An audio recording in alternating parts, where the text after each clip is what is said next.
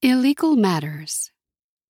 Antonia rode the bus to work while trying to do her chemistry homework on her phone. When her phone buzzed for the third time, she glanced at the text from her mother. La migra tiene a papá. Her throat tightened. Fear gripped her gut. What would her father do? Who would take care of her mother, brothers, and little sister? She debated getting off the bus and making her way home instead of going to work. Her family lived in Ocean Shores, Washington, 3 hours from Seattle, where she attended university. She called her mother, but it went to voicemail. Antonia shoved the phone into her bag, first checking to see if Ethan, her boyfriend, had texted her. Nothing. She rushed to Jenny Pho, the Vietnamese restaurant where she worked since her freshman year. The September rains had people craving hot soup, and the place was busy, even though it was not yet 6:00 p.m. Antonia hung her backpack and jacket in the back room and pulled on an apron over her black jeans and t-shirt, cinching it tight across her tiny waist. Braiding her chocolate-colored hair, she blinked away the tears from her brown eyes and practiced smiling. Niap walked in and asked, "What's wrong?" as she piled her backpack on top of Antonia's and reached for an identical apron. Niap was the same height as Antonia, barely over 5 feet tall, slight and sylph-like with dark brown eyes. Although Niap was born in the U.S., they shared a bond as daughters of immigrants. "How do you know?" asked Antonia. Niap shrugged, then flipped her bangs that kept getting into her eyes, making her ponytail bounce. "My father was detained by ICE." Niap hugged her tightly. "I'm sorry. Are you all right?" Antonia shook her head. "I don't know what to do." "What happens if they send him back?" "I don't know. Most of the family is here." Antonia sighed and squeezed Niap's arm. "Let's get to work. There's nothing I can do right now." For the next 4 hours, they stuffed spring rolls, chopped jalapenos, and carried trays of steaming bowls of pho to hungry patrons. When Joe, the owner, came in to close at 8:30, Antonia asked to speak privately. Slender and agile, the middle-aged man was kind and supportive. Leading her to his back office, that also doubled as a supply closet, he offered her one of the 2 folding chairs. "How's school?" asked Joe, smiling. "Are you a doctor now? Are you going to quit?" Antonia shook her head and swallowed. "I'm not in med school yet. I have 2 years before I apply. I need your advice." "Of course," said Joe. Antonia trusted him, an immigrant from Vietnam after the fall of Saigon who was barely making it with his restaurant. Joe was fair and flexible when they were in exams. "How can I help?" She told him what she knew. "You need a lawyer for your father." "We don't have money. Can we get a public defender?" Joe shook his head. "There are no public defenders for the undocumented in immigration court. You will have to pay for a lawyer. Does your mother have papers?" Antonia shook her head. "Only twin brothers were born here."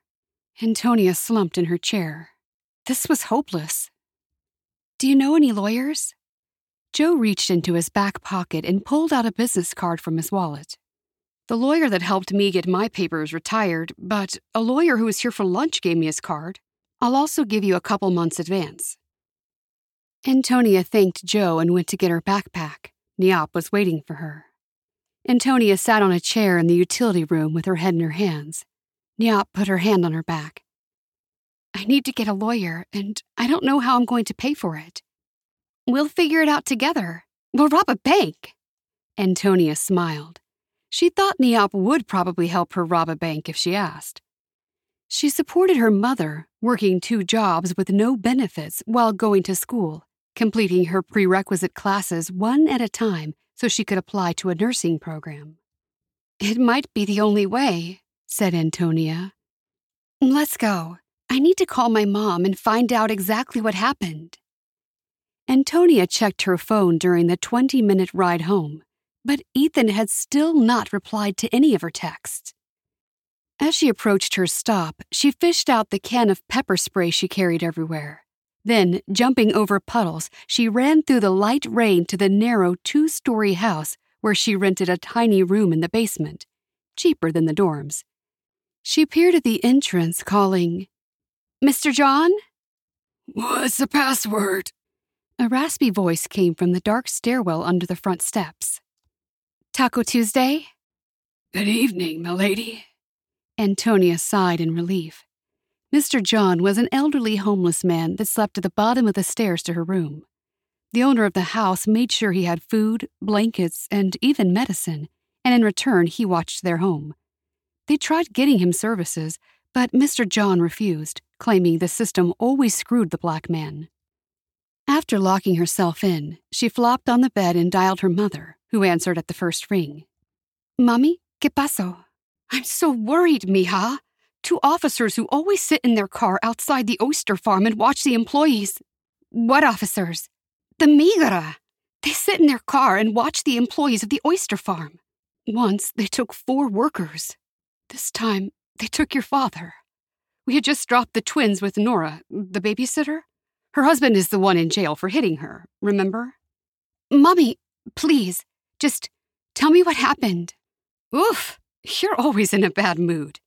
They stopped us. The officers knew our names. After letting Poppy park the truck in a safe place, they handcuffed him and took him away. Mimi and I walked home." "Where did they take him? Why now?" "I don't know, but they're taking workers who never break the law. ¿Qué vamos a hacer?"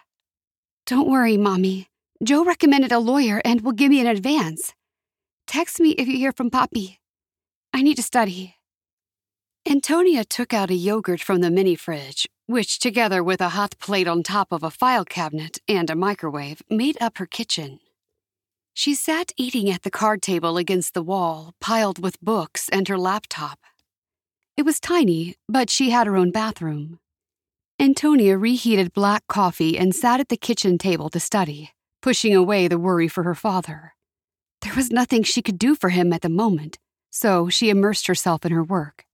Time flew as she fell into a flow when the buzz of her phone interrupted her. It was a text from Ethan. "Sent you my essay. Let me know what you think." Shit, she thought. I don't have time. She fought a pang of annoyance. Ethan hadn't answered her texts all day, and now he expected her to help with his homework? She sighed. I'm lucky he's with me. Wasn't love about being there for one another? Exhausted, she reviewed the essay, making corrections as she went. She emailed him the edits, proud about editing a native speaker's paper. Ethan needed her. Antonia fell asleep at the kitchen table doing chemistry problems. She awoke at 5 a.m. and was out the door by 5:30. The warmth of the taco truck welcomed her as she rushed into the small space where the owners, Mr. and Mrs. Sanchez, greeted her like always with a hot mug of coffee and a black bean burrito. "Stayed up late again?" asked Mrs. Sanchez, peering at the deep bags underneath Antonia's eyes. "Chemistry test," she answered, not wanting to worry them with her problems. They were also undocumented. "One day you'll be getting up late and going to play golf before you go see your patients," Mrs. Sanchez chuckled, giving Antonia a one-armed hug. Antonia grinned in return and went to work preparing the breakfast burritos. "Morning," she said to Mr. Sanchez, the burly man cooking bacon and eggs on the grill. "Buenos dias, Antonia.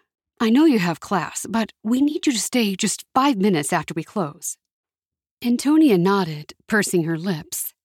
Damn it, she wouldn't have time to review her notes before class. For the next 2 hours, she steamed burritos and poured coffee and orange juice for construction workers, baggy-eyed medical personnel, and early bird students. A woman in scrubs returned her burrito to Antonia, complaining, "I asked without hot sauce. It's too spicy." "No, you said mild salsa. It has mild salsa." "Well, this isn't mild. I can't eat this." Antonia took the paper plate, burrito and all, and threw it in the trash. She called out to Mr. Sanchez. "Veggie burrito, no salsa, not even mild." "Forget it," the woman huffed as she walked away. "What's the matter?" asked Mrs. Sanchez. Antonia's face burned.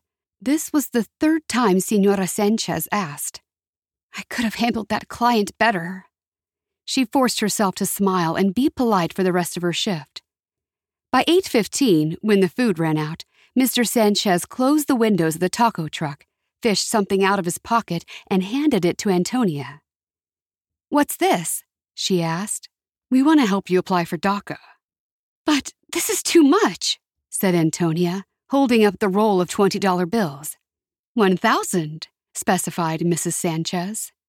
"There's enough for you and your sister Lily," explained Mr. Sanchez. "Mimi," corrected Mrs. Sanchez. "Thank you so much, but I can't accept this," Antonia said, trying to return the money. "Nonsense," he said, shooing her away. "Now go to school so you can cure me of my gout." Antonia hugged them both, her heart bursting. She stuffed the large cash roll in her jeans pocket and left the truck. Tilting her head, she breathed in the cool morning air, scented with pine and seawater, and swore she would never be cranky at work again. The bright blue of the sky contrasted with the green of the pines and the bright yellows and reds of the maples, offering respite from the stream of eternal Seattle gray rainy days.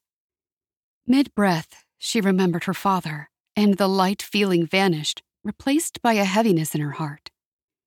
She rushed into chemistry class, catching Ethan leaning over the desk and talking to a blonde girl who had been flirting with him since the quarter started. A blush spread across her cheeks, and she forced a smile as she approached. "Hi," she said. Ethan quickly stood up straight. "Hi," he answered, kissing her on the cheek. A handsome young man with curly brown hair, fine features, and blue eyes, he was different from the other young men. Ethan was a self-proclaimed artist who wrote poetry and short stories, rejecting pop culture and anything commercial or made for the masses. She felt special when he included her among his small circle of confidants. When they'd met, he was fascinated with her undocumented status. But Antonia worried he would realize how ordinary she was and would dump her. The blonde girl looked Antonia up and down before turning to the person behind her. Ethan and Antonia took the seats next to her. "How was the test?" Antonia asked. "Shh." Ethan looked around to see if anyone had heard her. "I don't want anyone to know I'm repeating calculus." "Especially the girl next to you." Antonia assessed the blonde girl's looks from the corner of her eye. She was very pretty. "I have bad news about my dad. They stopped him for a traffic stop, and immigration has him. Maybe he'll feel guilty for flirting."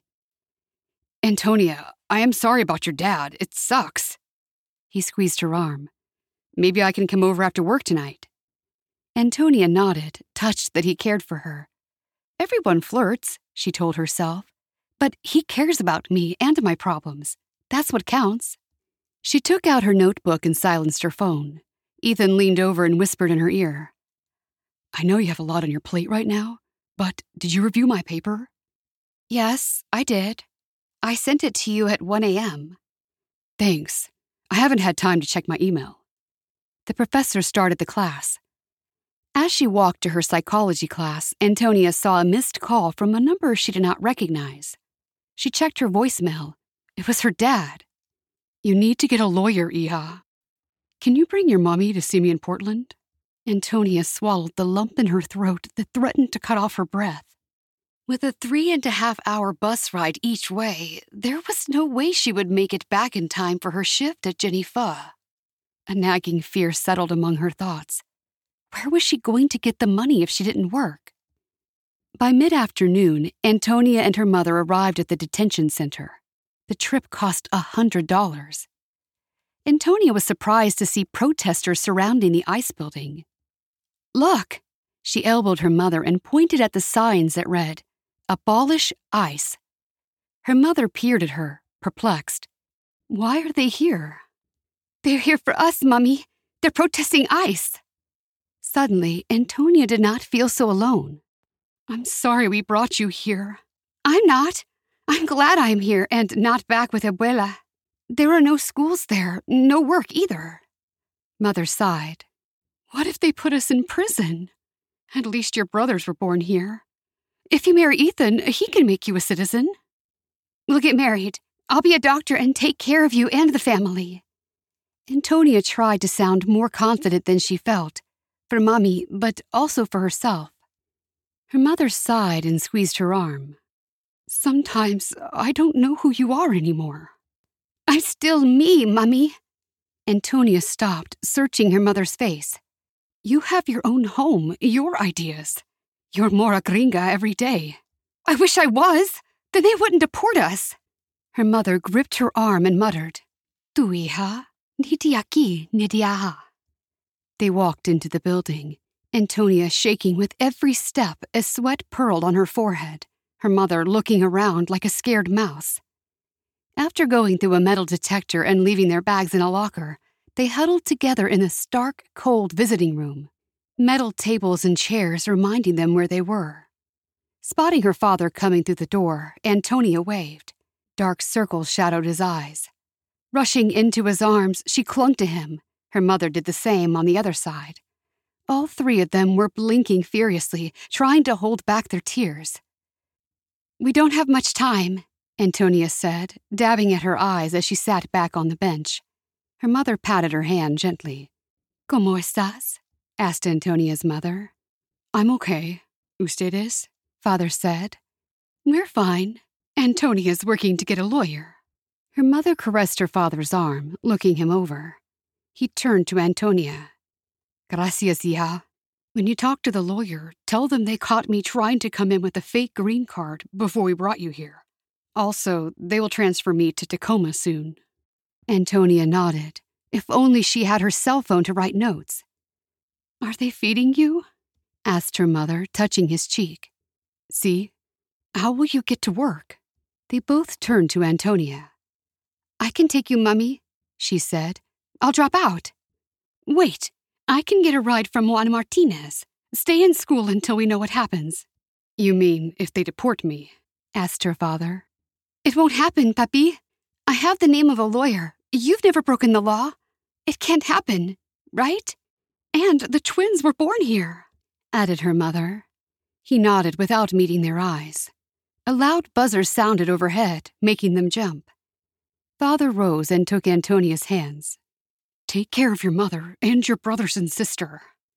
If I get deported, sell the truck and use the money. Do not come to Mexico. ¿Me oyes? It is too dangerous for girls there. Yes, Papi. I'll take care of everything. Antonia looked down, blinking away tears as her parents held each other and said goodbye. Back on the bus, Antonia smiled as she listened to a message from Ethan saying how he supported her and all undocumented people. She texted an update to Niap, who had been sending Antonia encouraging emojis throughout the day, and tried to study by reading her phone. The next day, Antonia skipped anthropology class to meet with the lawyer before work.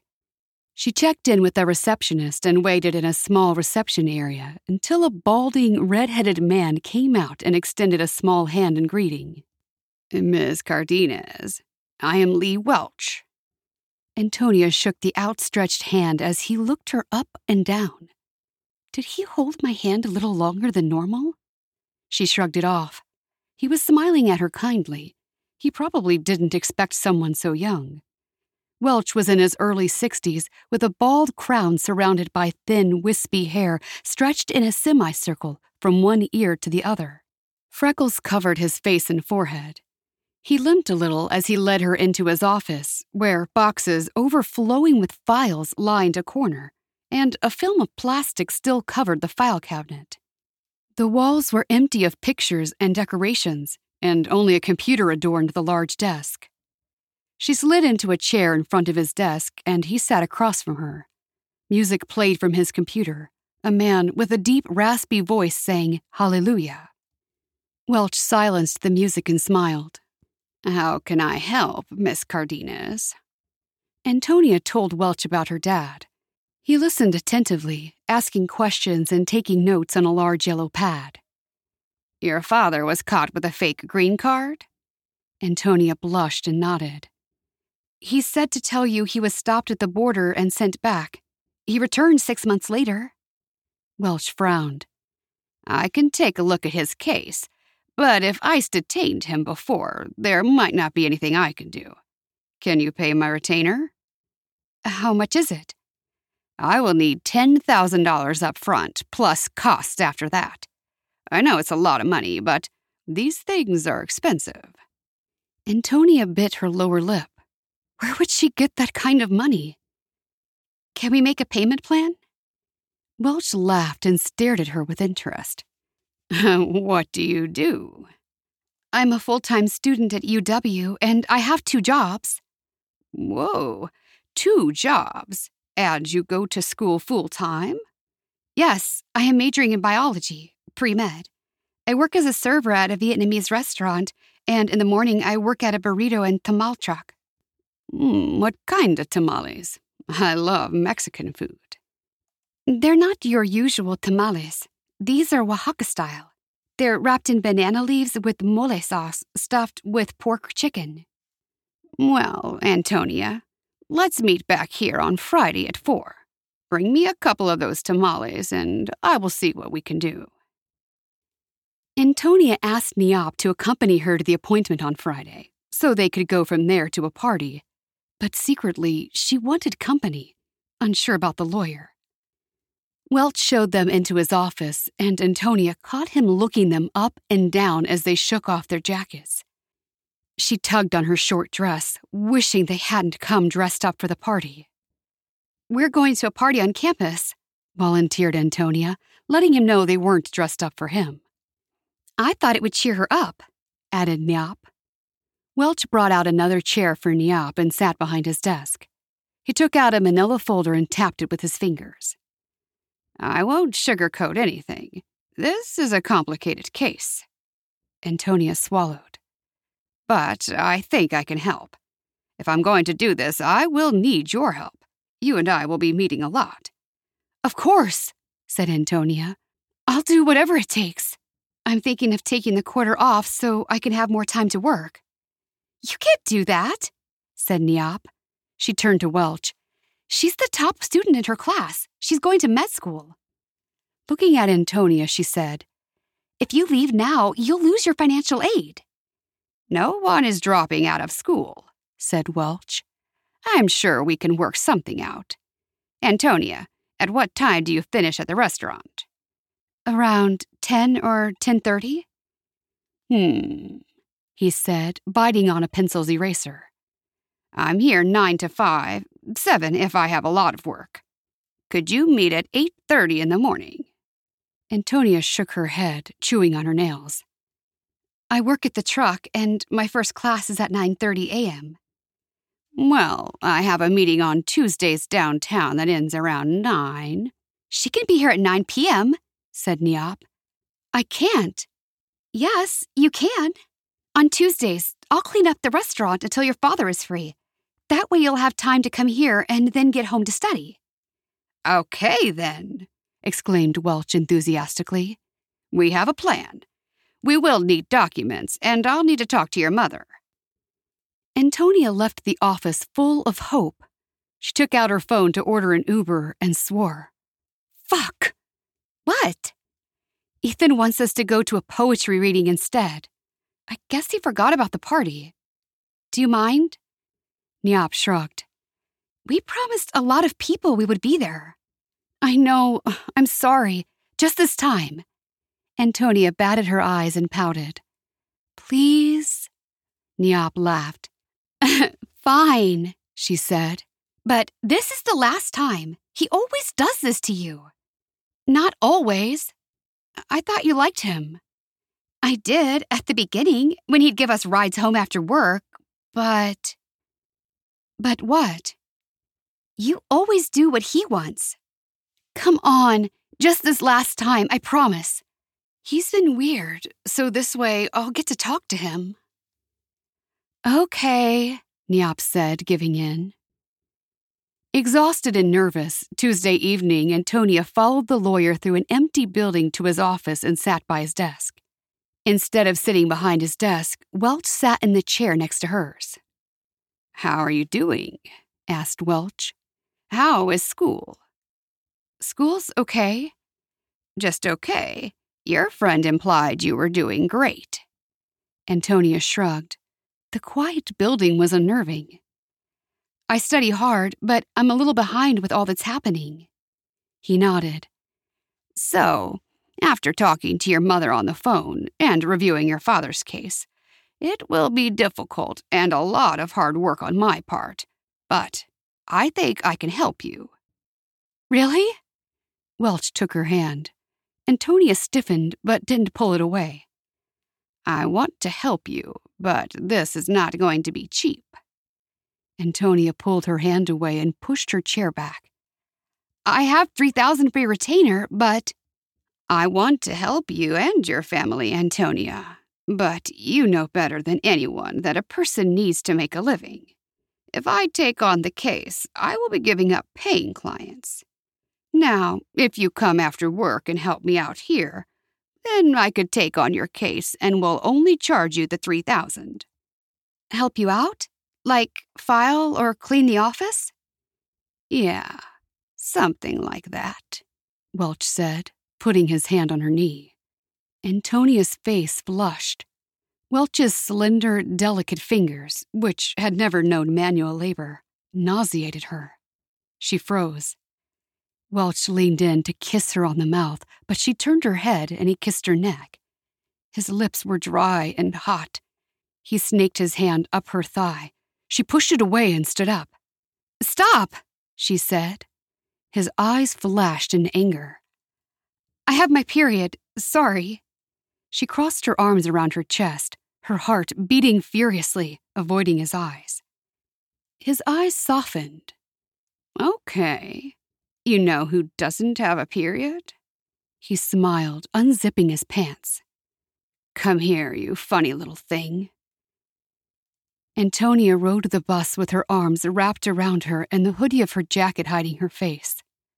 Every time Welch intruded on her thoughts, she visualized the human body and named each bone until she jumped from the bus and marched home, forgetting to take out her pepper spray.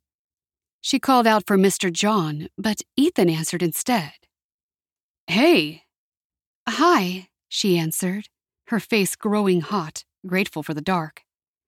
"I've missed you," he said, hugging her as she unlocked the door, then kissing her neck and touching her breast. She pushed his hand away. "I'm so tired. I have hardly slept since my dad's arrest." But Ethan was already inside. Antonia bolted to the bathroom without turning on the light. Ethan followed her. "How is he? Did you find a lawyer?" Antonia locked the bathroom door and leaned against it. "I'll be right out." She washed her face and brushed her teeth, followed by mouthwash. He can never find out. No one can. When she came out, Ethan put his arms around her and ground his hips into her. "Don't you want me anymore? Haven't you missed me?" His hands wandered over her back. She wanted to hide her face in his chest and cry, but he'd ask her what was wrong. "I have missed you, but you never reply to my texts." "But I'm always thinking about you." He looked her in the eye. "You're the only one that can get me to sleep." He kissed her on the mouth. "I know you're tired, so just help me out. I'll come quick, I promise." He was already zipping down his pants and unbuckling his belt. Antonia knelt in front of him, taking him in her mouth. "At least he loves me." The next day, Antonia glanced around the bookstore when they denied her card. Blushing, she scurried away, head bowed, eyes glued to the floor. "I need the psychology textbook." Her hand shook as she called her mother. "¿Qué pasó?" answered her mother. "Any news from the lawyer?" "Nothing yet, Mummy. Did you take money from my account?" "I used the card to buy soccer uniforms for your brothers. It was only $85. I was going to buy my textbook with that money, but now I don't have enough." "Just go to the library, mija." Antonia bit her tongue. Her mother didn't understand that you couldn't check out textbooks. "Mommy, do you have enough now that Papi can't work?" "We've never had enough, but we'll get by." "I'll deposit some money tomorrow, Mommy, so you buy groceries and pay the bills, okay?" Antonia touched the roll of bills Mr. and Mrs. Sanchez had given her. "Bueno. Be safe and call me if you hear anything from the lawyer." Antonia sighed and said goodnight.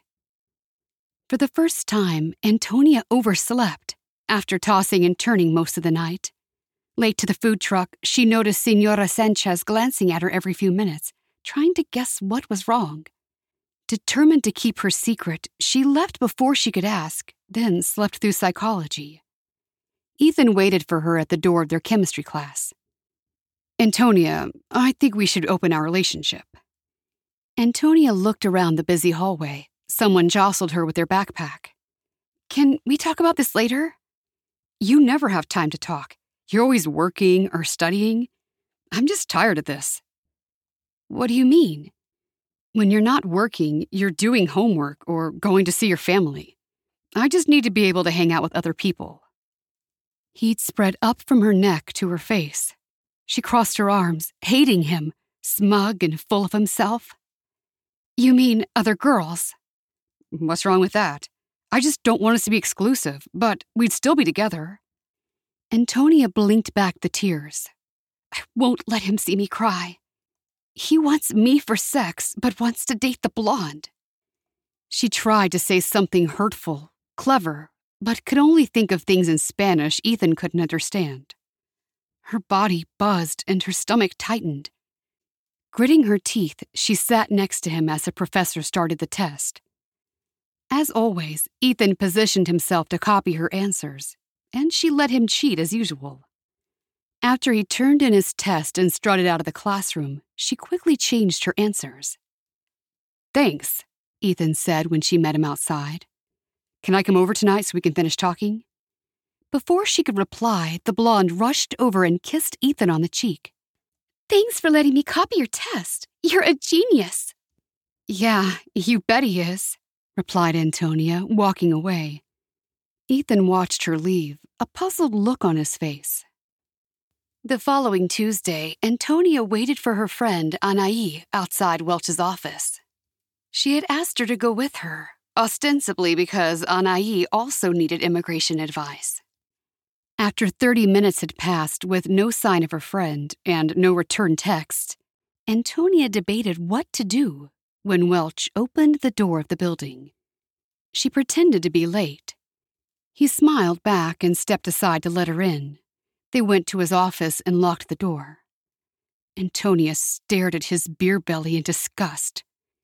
He immediately pushed her against his office door and put his hand on her breast. She shoved his hand away.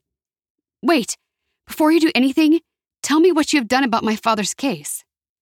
"Come on, show me some appreciation first." He tried to hug her, but Antonia ducked and moved farther away from him. She needed time. "Before I do anything, tell me about my father's case." "You're feisty today. Well, your father has a hearing next Tuesday afternoon at the Tacoma Detention Center. Do you still want me to be there as his lawyer?" "Really? This coming Tuesday? Is that good or bad?" "If he has a lawyer at the hearing, there's a good chance he can get out. But if you no longer need my help..." "What do I need to do?" "We need to go to the next level. This is a complicated case. I want to make love to you. Are you committed to seeing this through?" He licked his lips and her flesh crawled. "I need to buy some time." "I'll do what you want, but not here." Welch smiled. "I know the perfect place. I'll get us a cabin in Snoqualmie for the weekend." "I work on Saturdays." "Your father's hearing is the following Tuesday. One night is not that much to ask, is it?" Later that night, Antonia researched a free legal agency Anaí recommended, but the application for services took a month. Closing her laptop, she put her face in her hands. If they deport my father, we're all screwed. Even working full-time, there wouldn't be enough to support the family, not as long as she didn't have a degree. She'd have to go through with it. Her stomach rolled. Sighing, she opened the laptop and searched for Snoqualmie. The city was 30 miles east of Seattle, nestled in the Cascades. It sat between 3 forks of the Snoqualmie River and was famous for its waterfalls and being haunted. As Antonia read that Snoqualmie was a known dumping ground for organized crime, and the Green River Killer himself buried 5 bodies there, an alarm rang in her mind. What if Welch didn't want only sex? She shook her head, smothering the warning blasting inside her. Murders only happened in the movies. I should tell someone, just in case, but who? No one could ever know about what Welch made her do. Antonia clicked on a link to a site called Snoqualmie Strange. The website declared Snoqualmie was a mystical place where magical creatures roamed the woods, traveling through portals to other dimensions. Jim St. James, the author of the site, explained he was the last in a succession of 8 wardens who protected Snoqualmie territory and the portals to other worlds. There were tabs for reporting strange events, photos of tools the wardens used, and a list of dates when the portals opened, warning visitors to stay away. That's silly. The internet was full of made-up stuff. She closed the website. She looked in the mirror at the dark circles under her eyes and her features, sharper from weight loss. I can do this. I will have sex with that creep and get my father out and never see him again. She opened her psychology book and struggled to read while images of dead bodies distracted her. After work on Wednesday, Antonio and Niap sat drinking bubble tea after cleaning up the restaurant.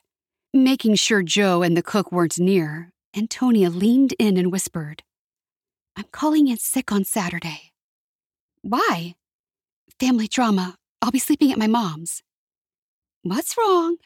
Asked Niap. Nothing. Why? Asked Antonia. I know you. She'd told Niap about Ethan, but she didn't care about him anymore, or the blonde, or school. She couldn't tell Niap about the lawyer. No one can ever know. Swallowing bile as she chewed on her bottom lip. He deserved it. What? Asked Antonia, puzzled. Ethan! That asshole deserves it. Antonia pushed the intruding images of the lawyer away. I never wanted him to be expelled, just to fail the test. Then why did you write the correct answers off by 1? You could have made up random answers and he wouldn't have been caught. Antonia turned scarlet. Oh my God, I feel terrible. Don't. Ethan's a jerk. The restaurant's cook approached, grinning, and placed a large tray of sizzling pot stickers in front of them. Niap thanked him in Vietnamese as he went back to the kitchen.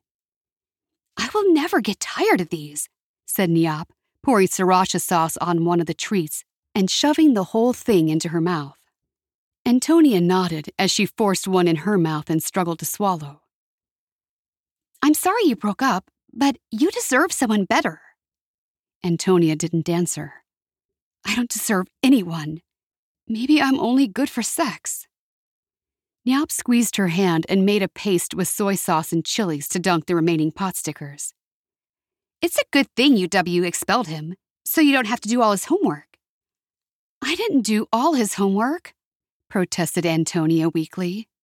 When had she turned into a pushover? What had happened to her? Did you talk to your parents about nursing school?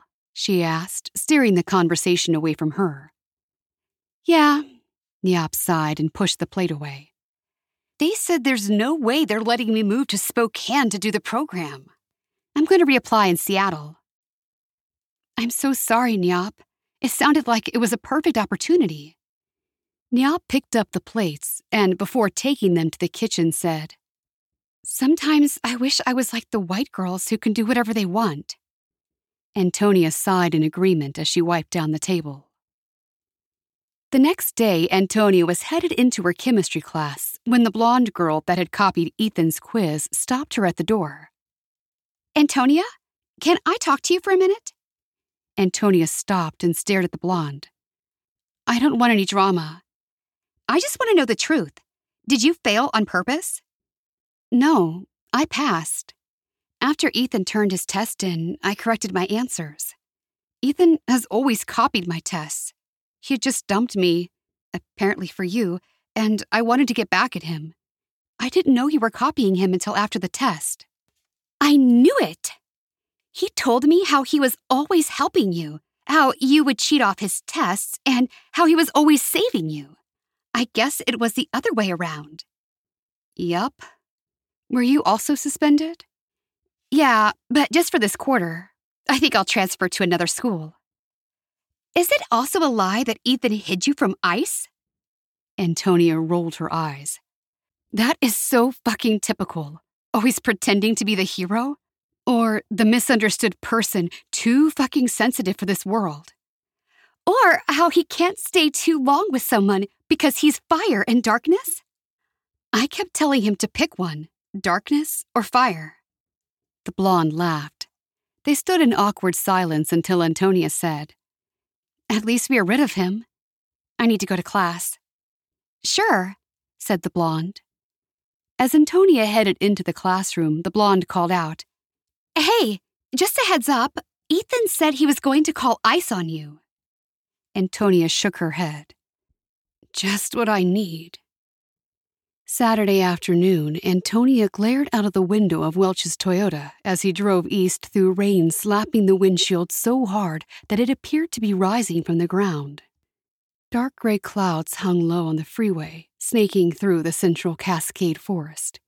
The radio blasted Leonard Cohen, his growling basso voice triggering shivers down her spine. Fuck! First day of fall and it won't stop raining, Lee said, as the wipers frantically flew over the windshield, squeaking with each back and forth. It's a good thing the cabin has a fireplace, so we'll be nice and cozy. Antonia bit her lower lip, staring at the road ahead, wishing for an accident to send them flying off the road. Welch put his hand on her knee. The cabin is by the river, and there are no homes in a 2-mile radius. I told my mother I was going with a friend to a cabin. She always tracks my phone. Welch seized her phone and threw it out the window, where it smashed into bits and pieces. I don't want your mother ruining our weekend. I'll get you a new one on Sunday. He put his hand on her thigh. Antonia swallowed and fought the urge to swat his hand away as he caressed her thigh every time higher. By the time they reached the cabin, he was stroking her crotch. She scrambled out of the car in front of a wood cottage surrounded by brush and cedars so tall she couldn't see their tops. The river roared nearby. Welch fidgeted with the lockbox and finally flung open the front door. The house was dark and dank. A spider dangled from a web that covered one corner of the room. Welch dropped his bag on the full-sized bed against the wall and pulled out a black see-through bodysuit. Put this on. But it's freezing, said Antonia, holding up the lacy thing with 2 fingers. I'll get a fire going and get us some drinks. Antonia locked herself in the bathroom, searching for a way to escape. But the window was too small. Her heart pounded. Things were going too fast. She needed to think, but Lee knocked on the door. Can't wait to see you in that thing. Slowly, Antonia took off her clothes and folded them, leaving them in a pile on a stool.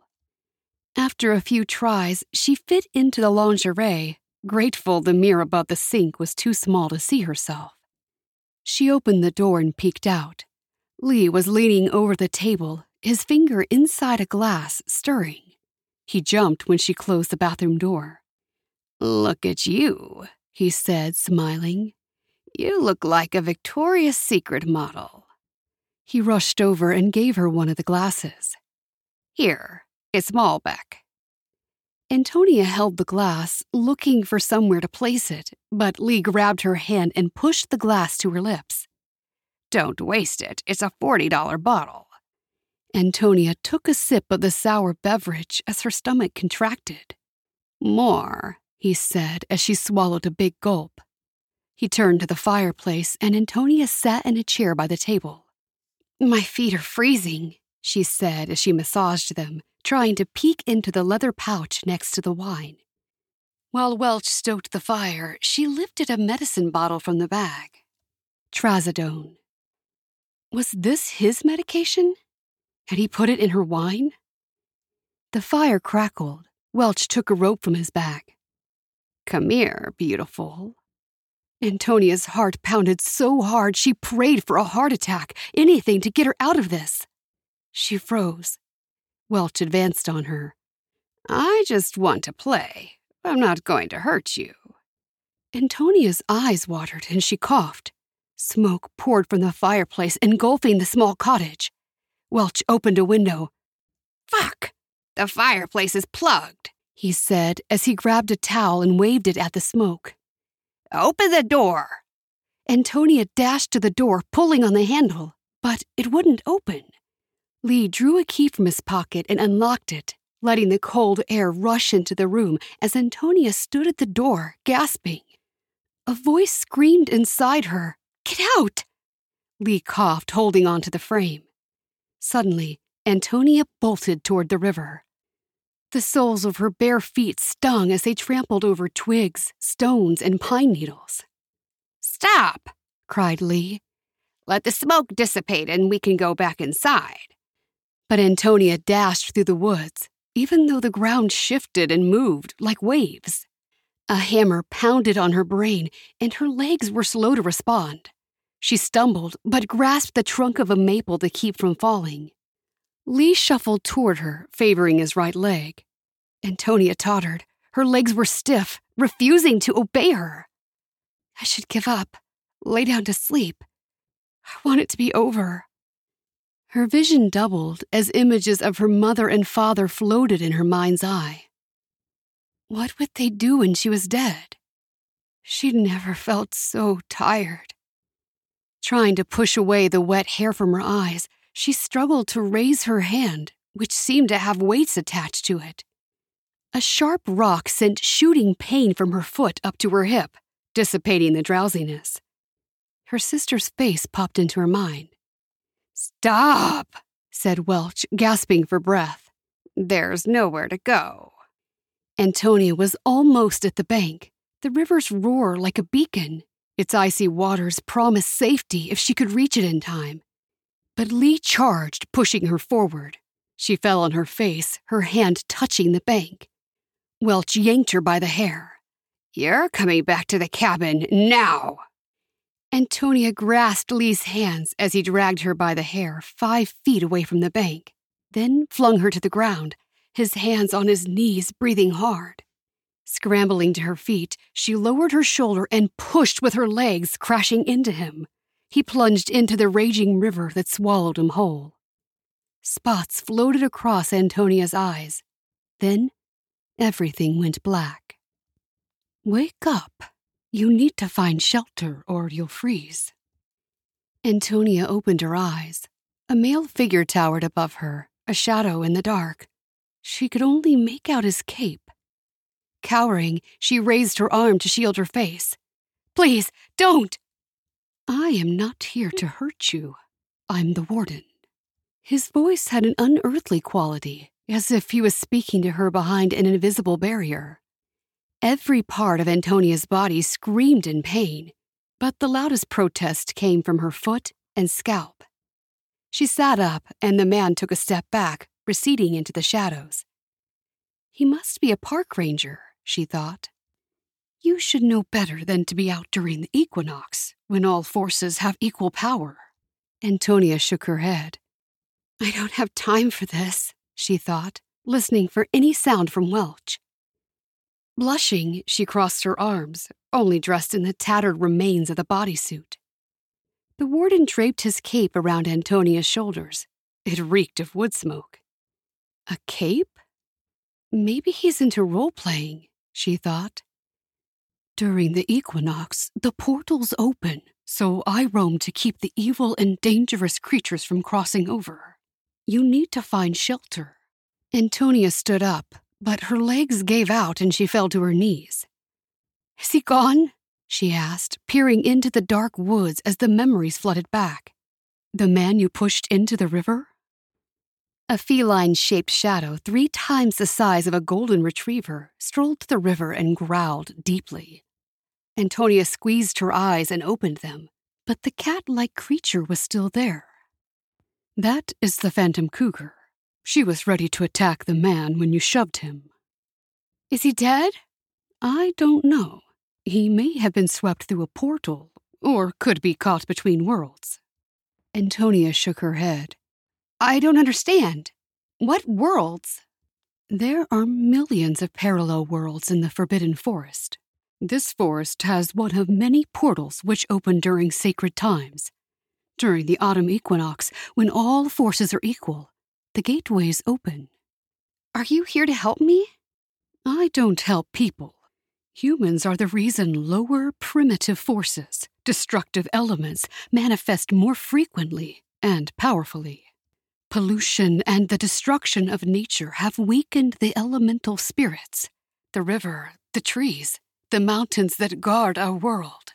I'm too busy protecting the valley and the portal. But she did, she said, pointing at the cougar by the bank. The phantom cougar protects those pure of heart, but tonight she returns to her world. We will accompany you back to the cabin, but do not venture into the forest until the morning, when the portals close. She limped back to the cabin, the cougar and Warden always a few steps behind, melting into the shadows whenever she glanced at them. A wave of nausea overcame her, and she hurled red fluid that left a sour taste in her mouth. Arriving at the cabin, the Warden and cougar disappeared. They must have been hallucinations from the drug Welch gave me. The door stood open, allowing the light from inside to spill onto the path. She stopped at the entrance, frozen. What if Welch was inside, waiting for her? He could lock her in again. She pulled out the key from the lock and rushed to the kitchen sink, where she drank from the faucet, the water so cold her teeth ached. Looking around the room, she searched for a way home, cursing because Welch's car keys were in his pocket. His phone was on the table, so she dialed one of the few numbers she knew from memory. Antonia? Answered Niap. While waiting for Niap, Antonia picked up every trace she left in the cabin and gathered it in a plastic bag, including the torn fragments of the bodysuit. Emptying Lee's bag, 3 knives, still encased in their protective clear shield, fell on the bed, followed by rolls of duct tape and a small saw. A sobbing fit convulsed her body as she fell to her knees. Gasping, she shifted her weight onto her wounded foot. The searing jolt slapped her back to reality. Get a grip, she said out loud, then took a dish rag and cleaned every surface twice until Niap's headlight shone through the blinds as slats. Once on the road, Antonia told Niap everything that happened with the lawyer, except the part about the Warden and the cougar, convinced it was a side effect of the drug. Niap wiped a tear, her eyes fixed on the road ahead, nodding her head. Why didn't you tell me anything? You know why. Niap nodded. He looked so normal, you know?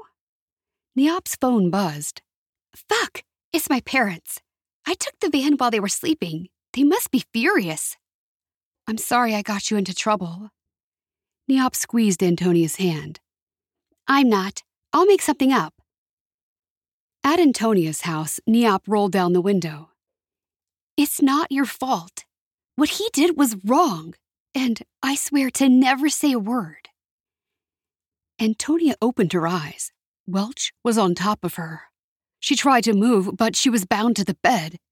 He held up a knife so sharp it sliced the light. This knife is for Mimi. I'll buy new ones for Mommy and Poppy. He took out a serrated dagger the size of his forearm. This one is for you. Antonia awoke screaming. Too shaken to go back to sleep, she paced the kitchen. The next day was her father's hearing, and she'd failed him. She grabbed her new phone to call her mother with the bad news and saw 20 missed texts from Niap. Call me. My parents called their immigration lawyer, and she will help your father tomorrow for free. Call me so I can give her all the information. Tuesday morning, Antonia and her mother arrived at the Tacoma Detention Center and waited for the lawyer. A few minutes before the hearing, a very slender young woman, wearing a skirt and jacket, ran into the facility. She yelled out, "Antonia!" and ran to them as they waved at her. "So sorry I'm late. So much traffic. I'm Julie French. It's nice to meet you in person." She shook their hands, then opened her briefcase and removed some documents. "This should be pretty simple. I'm going to go see him, and we'll talk after the hearing." As the attorney hurried away, Antonia and her mother looked at each other. "Do you think she could help us?" asked Mommy. "God, I hope so," said Antonia, as her stomach churned with hope and worry. A group of detainees dressed in bright orange, women, men, teens, entered and sat in the front row. It was hard to follow what was happening. There were no witnesses, no jury, just burly guards and the judge. The courtroom was packed, and though the judge kept calling order, there was a constant hum of human voices and fussy babies. When it was her father's turn, Antonia held her breath and clasped her mother's cold and clammy hand. They strained to make out the words, but couldn't. After a few minutes, Antonia's father returned to his place. At the end of the hearing, Antonia rushed out to find the lawyer, who was smiling. "The judge dismissed the charges," said the lawyer. Antonia took her hand and thanked her. Her mother hugged the lawyer, who laughed. She shook their hands and said she was going to go see her next client. They yelled thanks at her as she left the building. "Ahora qué?" Antonia's mother asked. "Let me see." The clerk at the information desk told them to wait until her father was released, warning that it would take some time. Antonia and her mother sat on a hard wooden bench and watched people come and go. Cell phones were not permitted in the center, so they talked about school and work. Maybe things would work out, thought Antonia. Lee's knives flashed before her eyes, and she shuddered. At 5 p.m., an officer asked them to leave because they were closing the courtroom. "But we're waiting for my father," said Antonia. Her mother grabbed on tight to her arm. "My husband is coming. We wait, yes?" "Sorry, ma'am, but there's no one left. You have to leave the building. We're closing." "But the judge dismissed the charges," said Antonia. "They let him go. They said to wait for him." "Listen, I'm sorry, but you need to leave." "Vámonos," said her mother, pulling her toward the exit. "No, I'm not leaving without my father." The guard hesitated. "Wait here. Let me see what I can find out. Write your father's name on this pad." Antonia wrote her father's name in a shaky scrawl and then put her arm around her mother as the guard walked away. He came back a few minutes later, a somber look on his face. "Miss, I'm very sorry, but your father has been removed.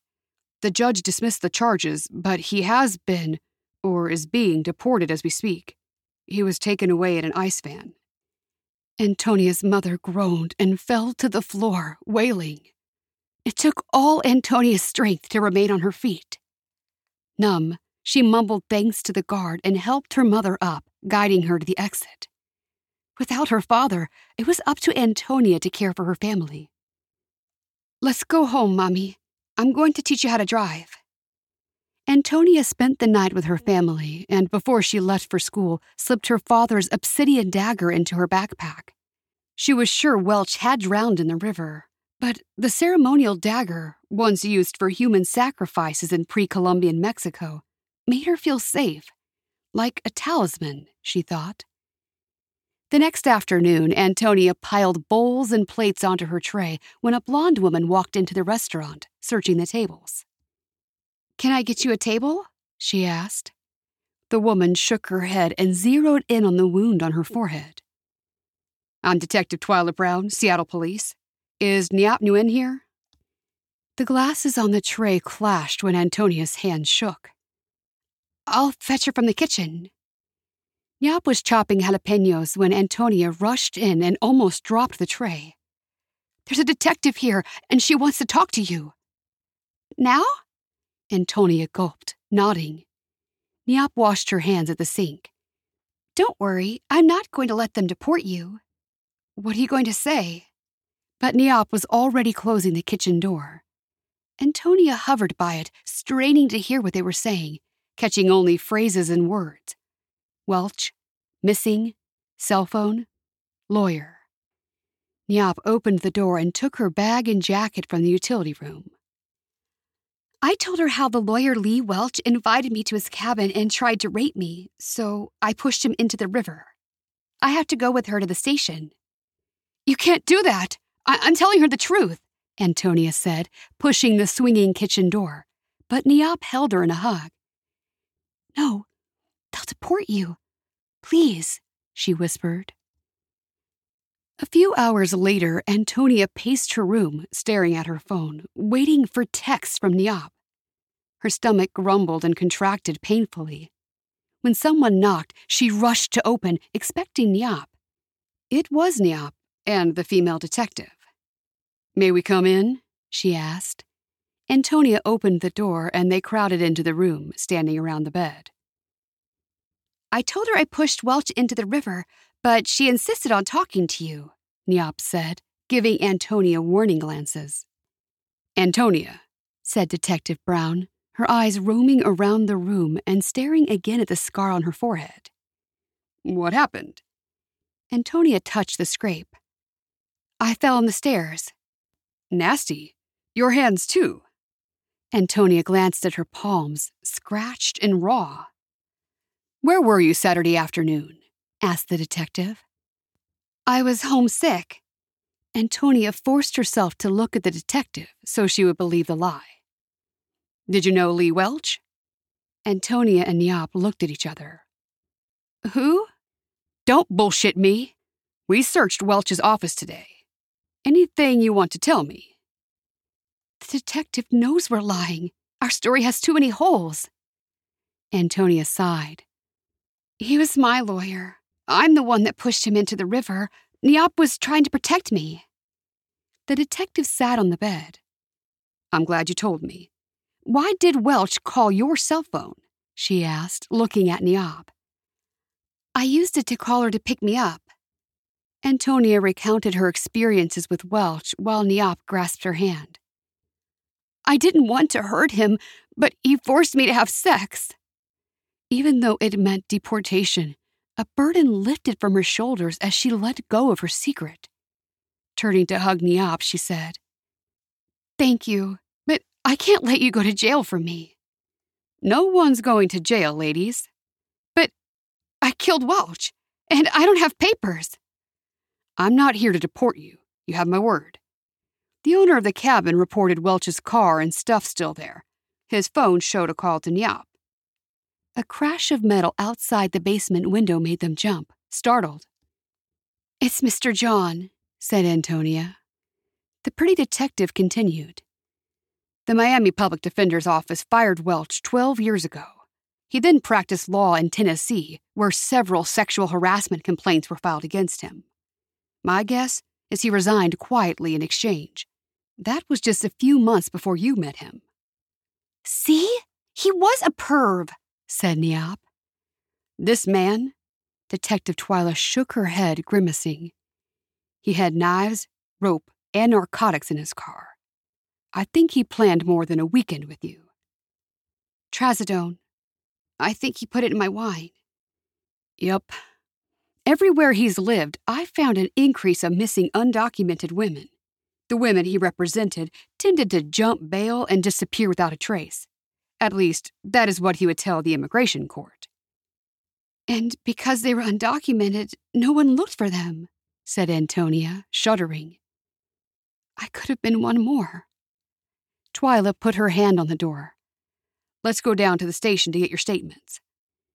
Before Welch busted down the door, the smell smacked Antonia. A mixture of moldy oranges, spoiled fish, and rotten egg that exploded into her room. She stood up as he struck the detective on the head with a bat, making her crumple to the floor. I'm here, said Welch in a hollow voice that reminded Antonia of the Hallelujah song he would play in his office. Niap grasped Antonia, shrieking. covered in the tattered remains of a shirt and filling the doorway. Welch glared at them. He grinned, sending a shiver down Antonia's spine. I was mad when you pushed me in the river. That wasn't very nice. I could have drowned. Dropping the bat, he leaned over the detective and grabbed her gun, pointing it at them. And after all I did for your family. Kniop held on so tightly, Antonia struggled to breathe. He advanced. The hair on the back of Antonia's neck rose. To think I tried to help you people. You're all a bunch of illegal cockroaches. All I asked for was a little attention. It's not as if you little whores don't enjoy it. But instead, you shoved me into the river. You're coming with me. You can't take her, Kniop said, standing in front of Antonia. But Antonia stepped around Kniop. I'll go with you if you let Kniop go. Antonia, no, Kniop cried, tears falling down her cheek. We can't beat him. He's got a gun. Suddenly, Mr. John appeared behind Welch. He grasped him in a chokehold. They wrestled. Antonia lunged for her backpack. A gunshot exploded in the room, making her ears ring. Mr. John fell on the floor. A red stain spread across his lower stomach as he groaned. Mr. John, yelled Antonia. Welch pointed the gun at Antonia. Come here. Antonia approached Welch, her hand in the backpack. He wasn't human anymore. Evil oozed from him. Her fingers grasped the obsidian dagger in her bag. In a swift movement, she yanked it out and plunged it into his heart. Black blood flowed over her hand as she pulled it out, plunging and slicing him again. Die, you fucking freak! Die! He shuddered and fell, convulsing. Antonia knelt next to Mr. John. Kniop, call 911! 2 months later, Antonia placed the box on the bed of her dorm room. This is the last one. Kniop opened the blinds. I'm glad you don't have a roommate. I plan on staying over. I always wanted to live in the dorms. Antonia shook out a bedsheet, taking stock of the last month. Detective Twyla Brown had arranged U visas for Antonia, her mother, and sister, affording them legal status.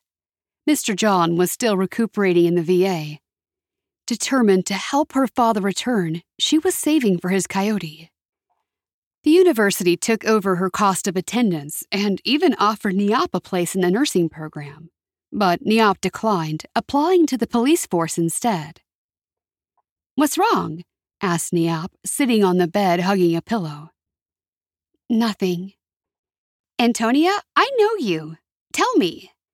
Antonia sat next to Kniop, staring out the window while twisting a strand of hair between her fingers. I don't think I'll ever be normal again. Kniop put her arm around her shoulders. I'm glad we're not normal. Antonia shook her head. What he did to me, what he made me do, it's like he ruined me. Kniop kneeled in front of her friend and grasped her hands. No one can ruin you. You're too strong for that. You protected your family and killed a monster twice. Don't become what he wanted. Antonia wiped a tear away with the back of her hand, then hugged her friend.